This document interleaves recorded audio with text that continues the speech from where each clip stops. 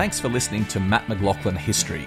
Become a subscriber to receive exclusive bonus episodes, ad-free listening, early access to all episodes, and special member-only events. Click on the link in the show notes or visit patreon.com/mmhistory.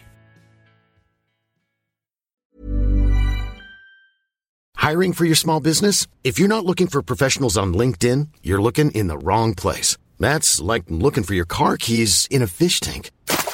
LinkedIn helps you hire professionals you can't find anywhere else, even those who aren't actively searching for a new job but might be open to the perfect role. In a given month, over 70% of LinkedIn users don't even visit other leading job sites. So start looking in the right place. With LinkedIn, you can hire professionals like a professional. Post your free job on linkedin.com/people today.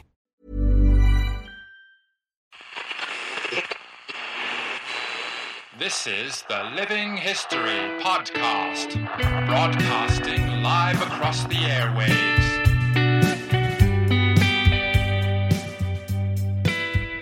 Hello everyone, welcome to Living History, and Christmas is just around the corner, so what better time to talk about one of the great, iconic moments of the First World War, the Christmas Truce. And joining me to discuss that is Roger Lee from the Australian War Memorial. Roger, thank you for coming on the show. Pleasure, Matt. Yeah. The Christmas Truce. Now, I think this is going to be a fascinating yet controversial episode of the podcast because it looms large in the mythology of the First World War.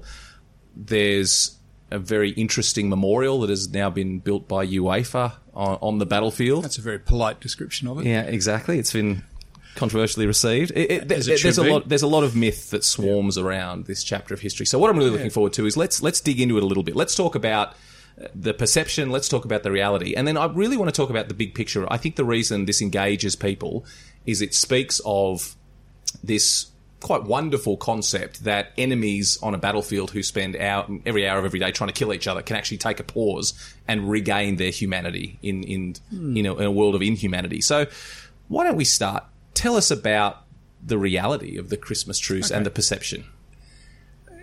There's a lot to unpack from what you just said in the current vernacular.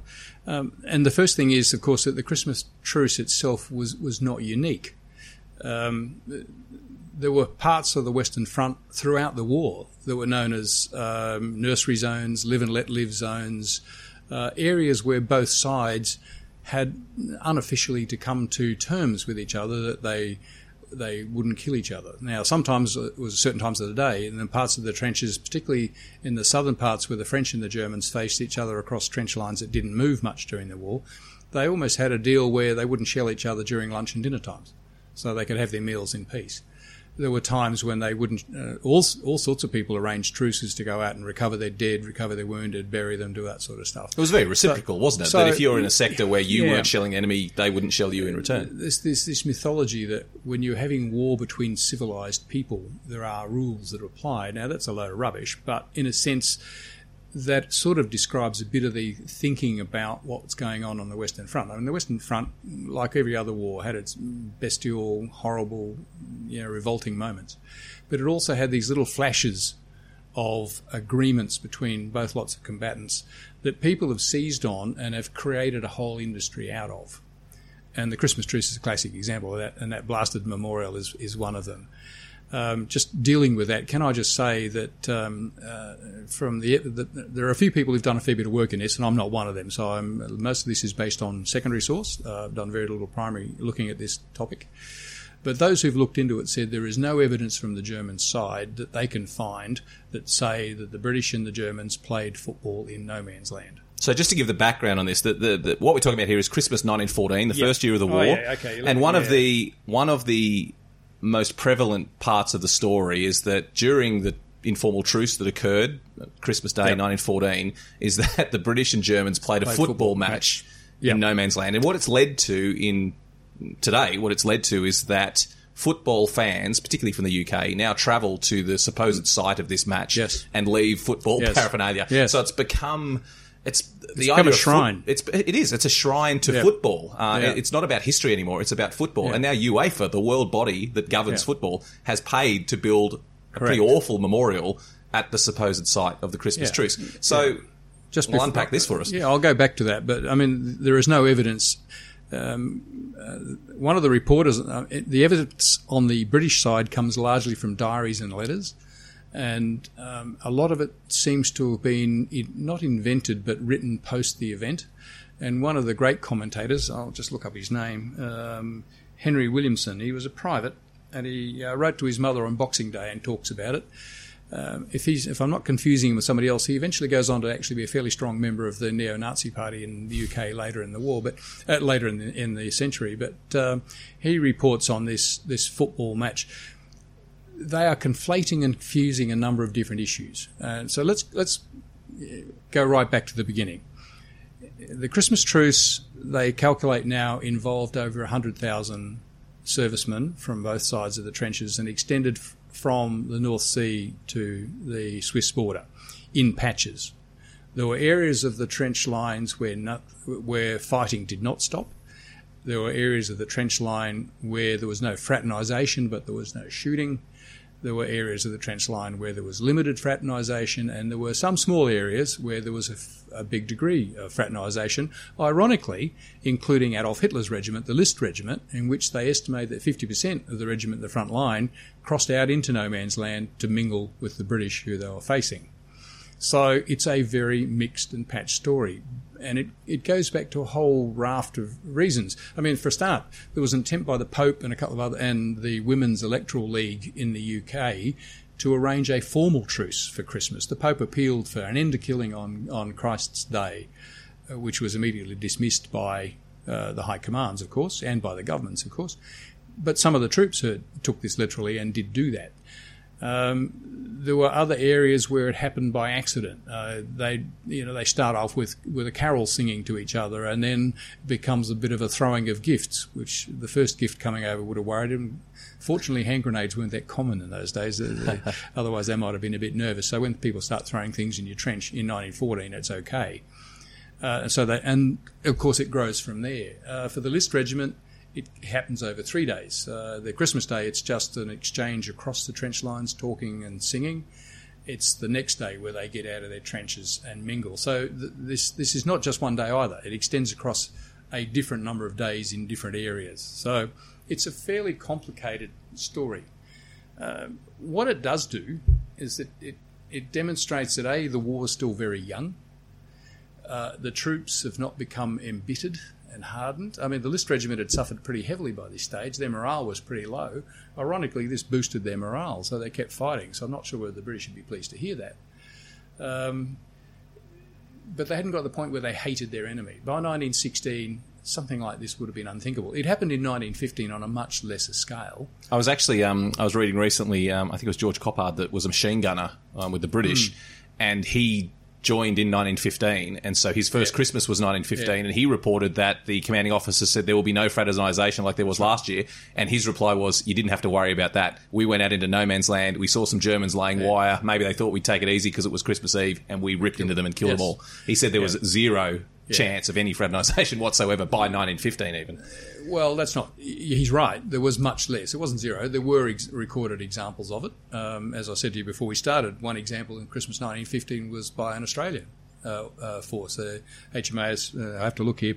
My colleague, my former naval historian friend and now colleague on the official history unit, Dave Stevens, tells me that in 1915 at Christmas, HMAS Pioneer was bombarding a German ship and a German port in East Africa somewhere, and on Christmas Day they sailed into the harbour, anchored, had their Christmas Day, whatever it was, and then their band played, and the Germans lined up to listen to the band as well as them, and nothing happened, despite the fact that before they'd been shelling each other. So extraordinary. Even Australia had a very small part to play in this notion of the Christmas truce.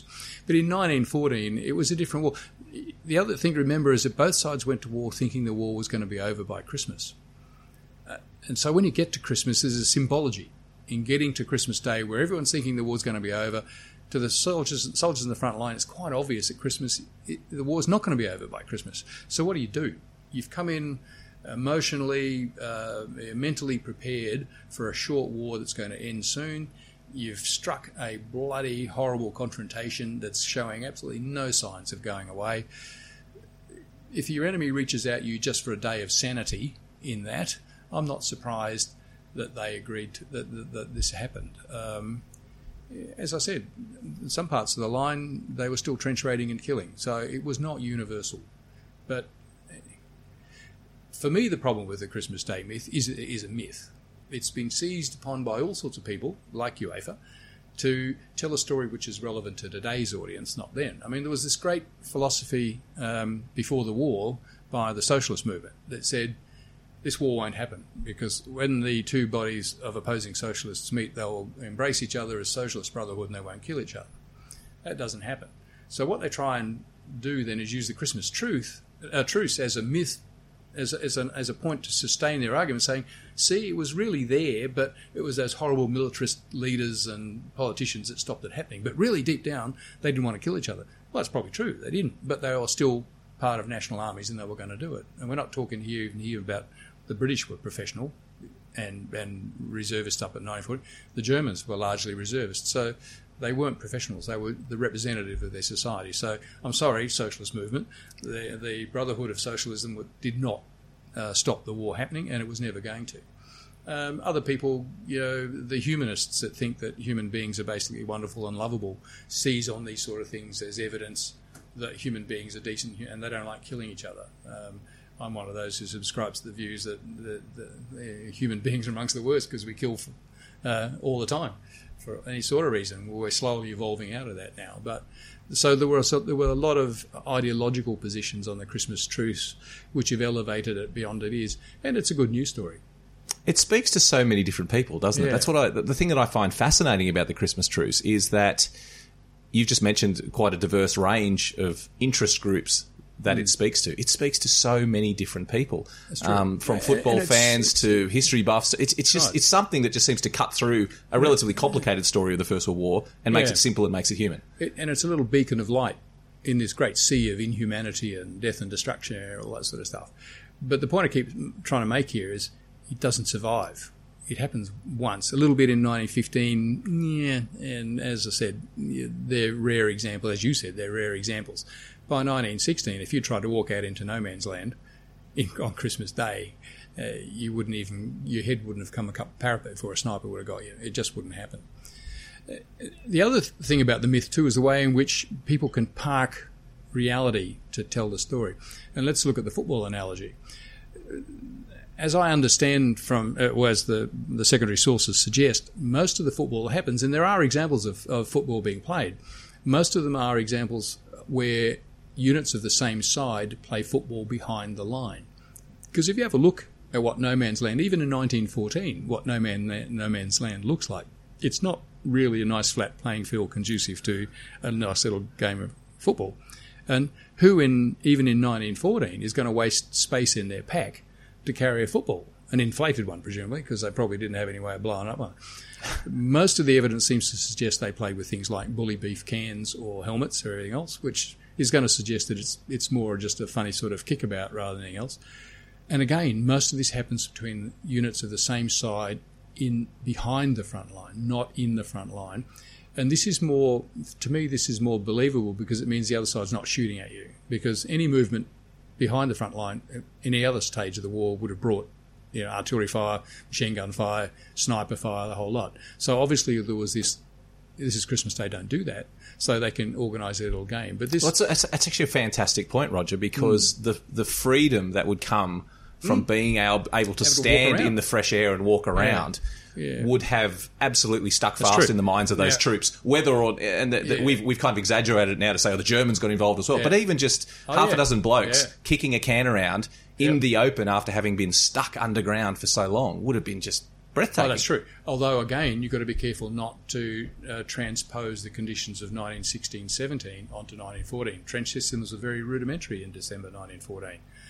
They were not the complex belts of wire.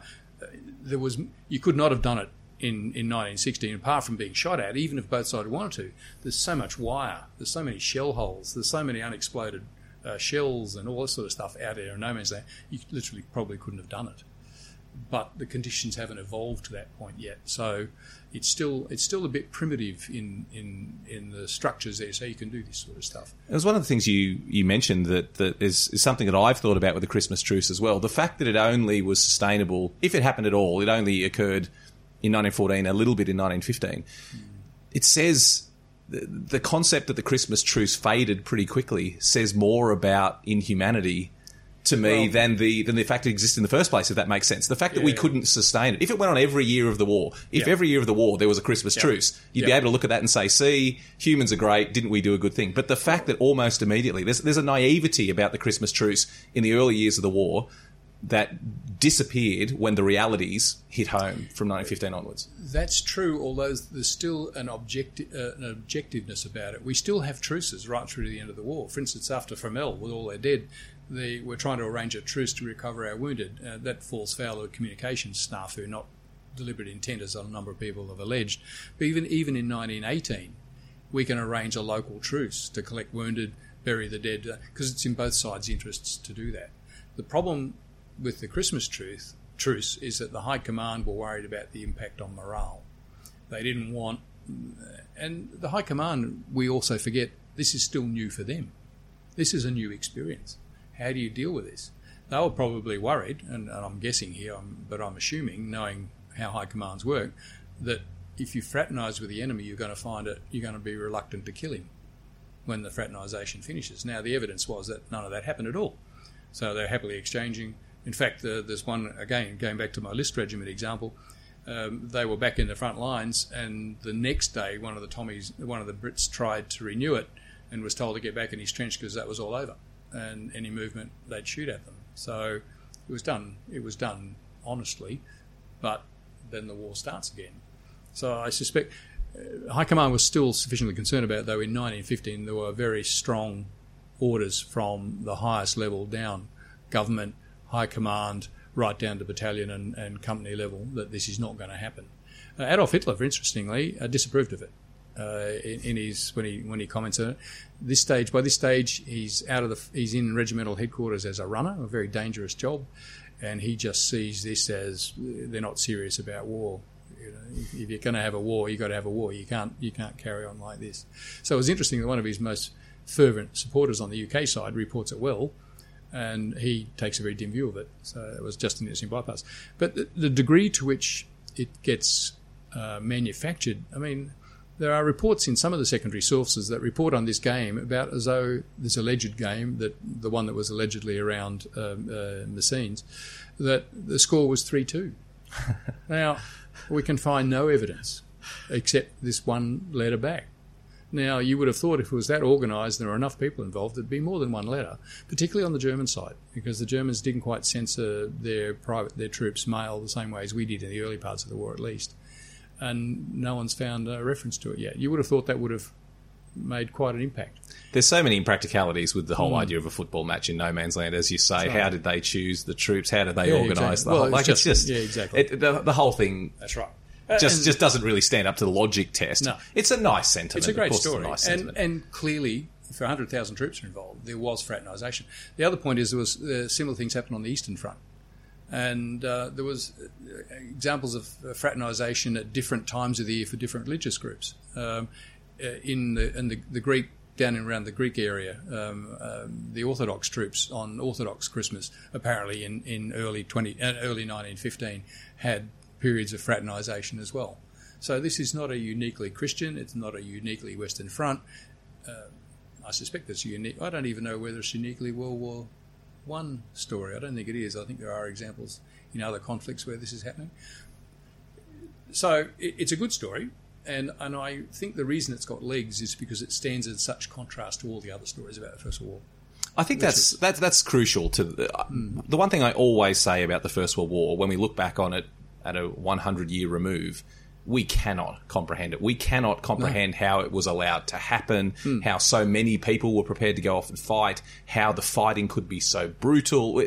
There's elements of it that in a modern society we just can't compute. We did the same thing 20 or 30 years later on bigger scale. Well, that's very true. But I think with all of these wars, we and especially as civilians, we're not going off and doing military service and considering a career in the military, most of us. We just can't comprehend it. So I think what we do is we look for those elements that make it a bit more absorbable. And we don't like the idea of saying millions of people were prepared to go off. The Holocaust is the same. We just can't compute the idea that hundreds of thousands or millions of people were prepared to slaughter millions of other people. Yeah. It just doesn't work for us. And so what you look is for those beacons. And with things like the Holocaust, we look for the good things like Schindler's List and all those sorts of things. And with the First World War, we look to the Christmas truce. Well, I argue the sentiment's very similar to the sentiment in Australia, back on my favourite topic, which has elevated Simpson to the position he is. I mean, Simpson, in a war of killing, Simpson is a saviour. He's a stretcher bearer. He's not offensive. He's still brave.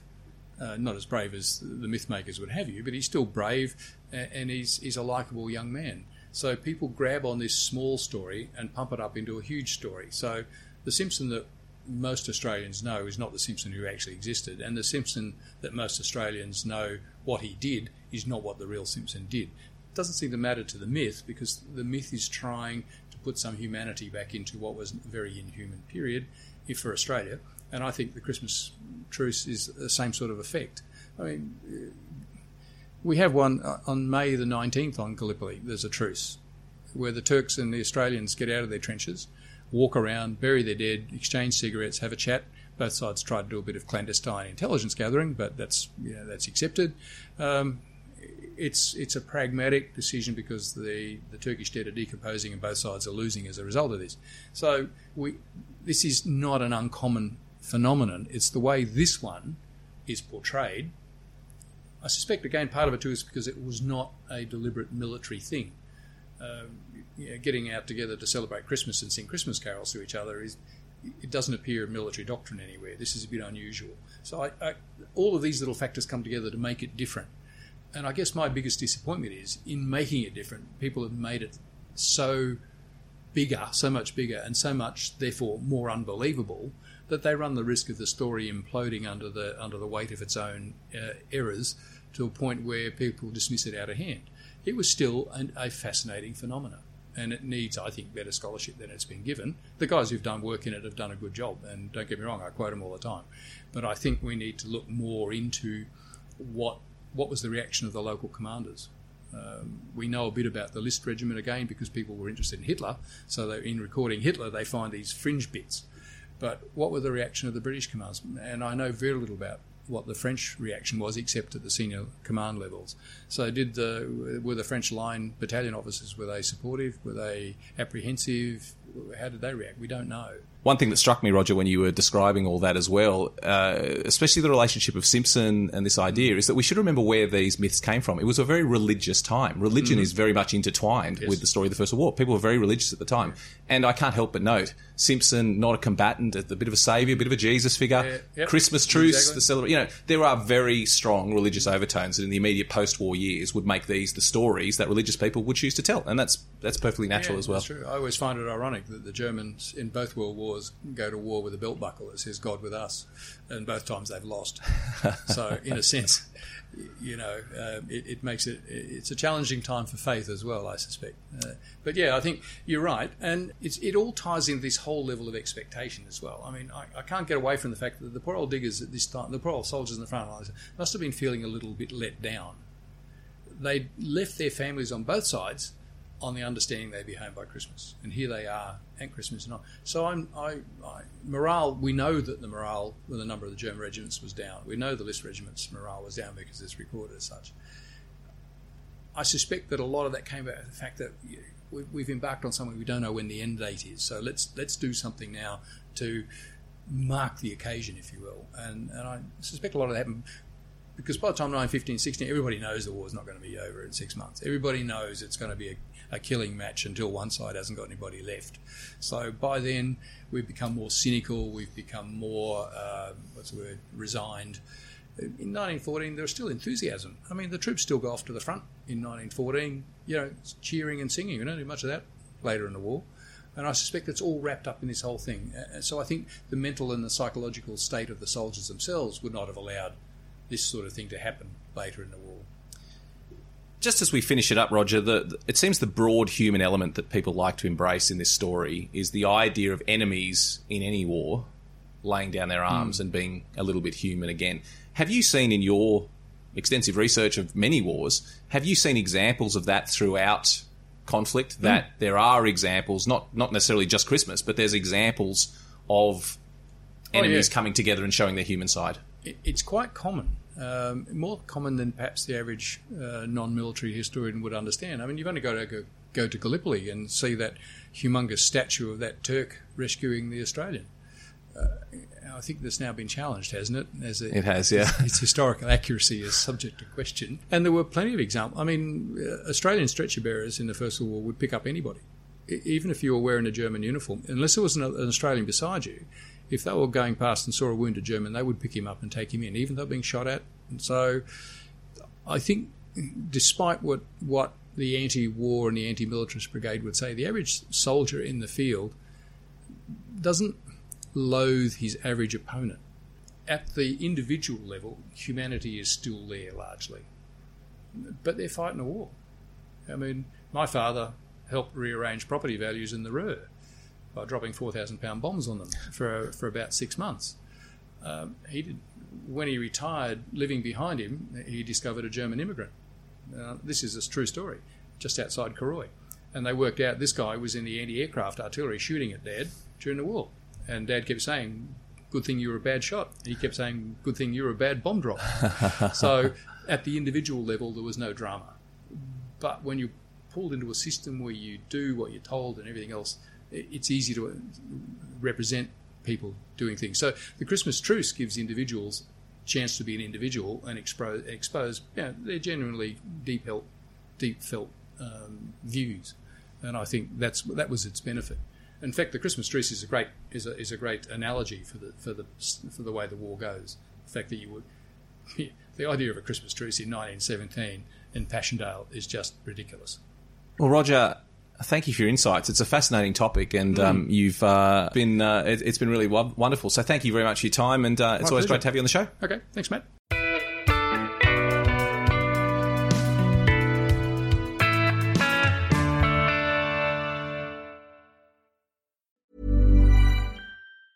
Hey, it's Danny Pellegrino from Everything Iconic.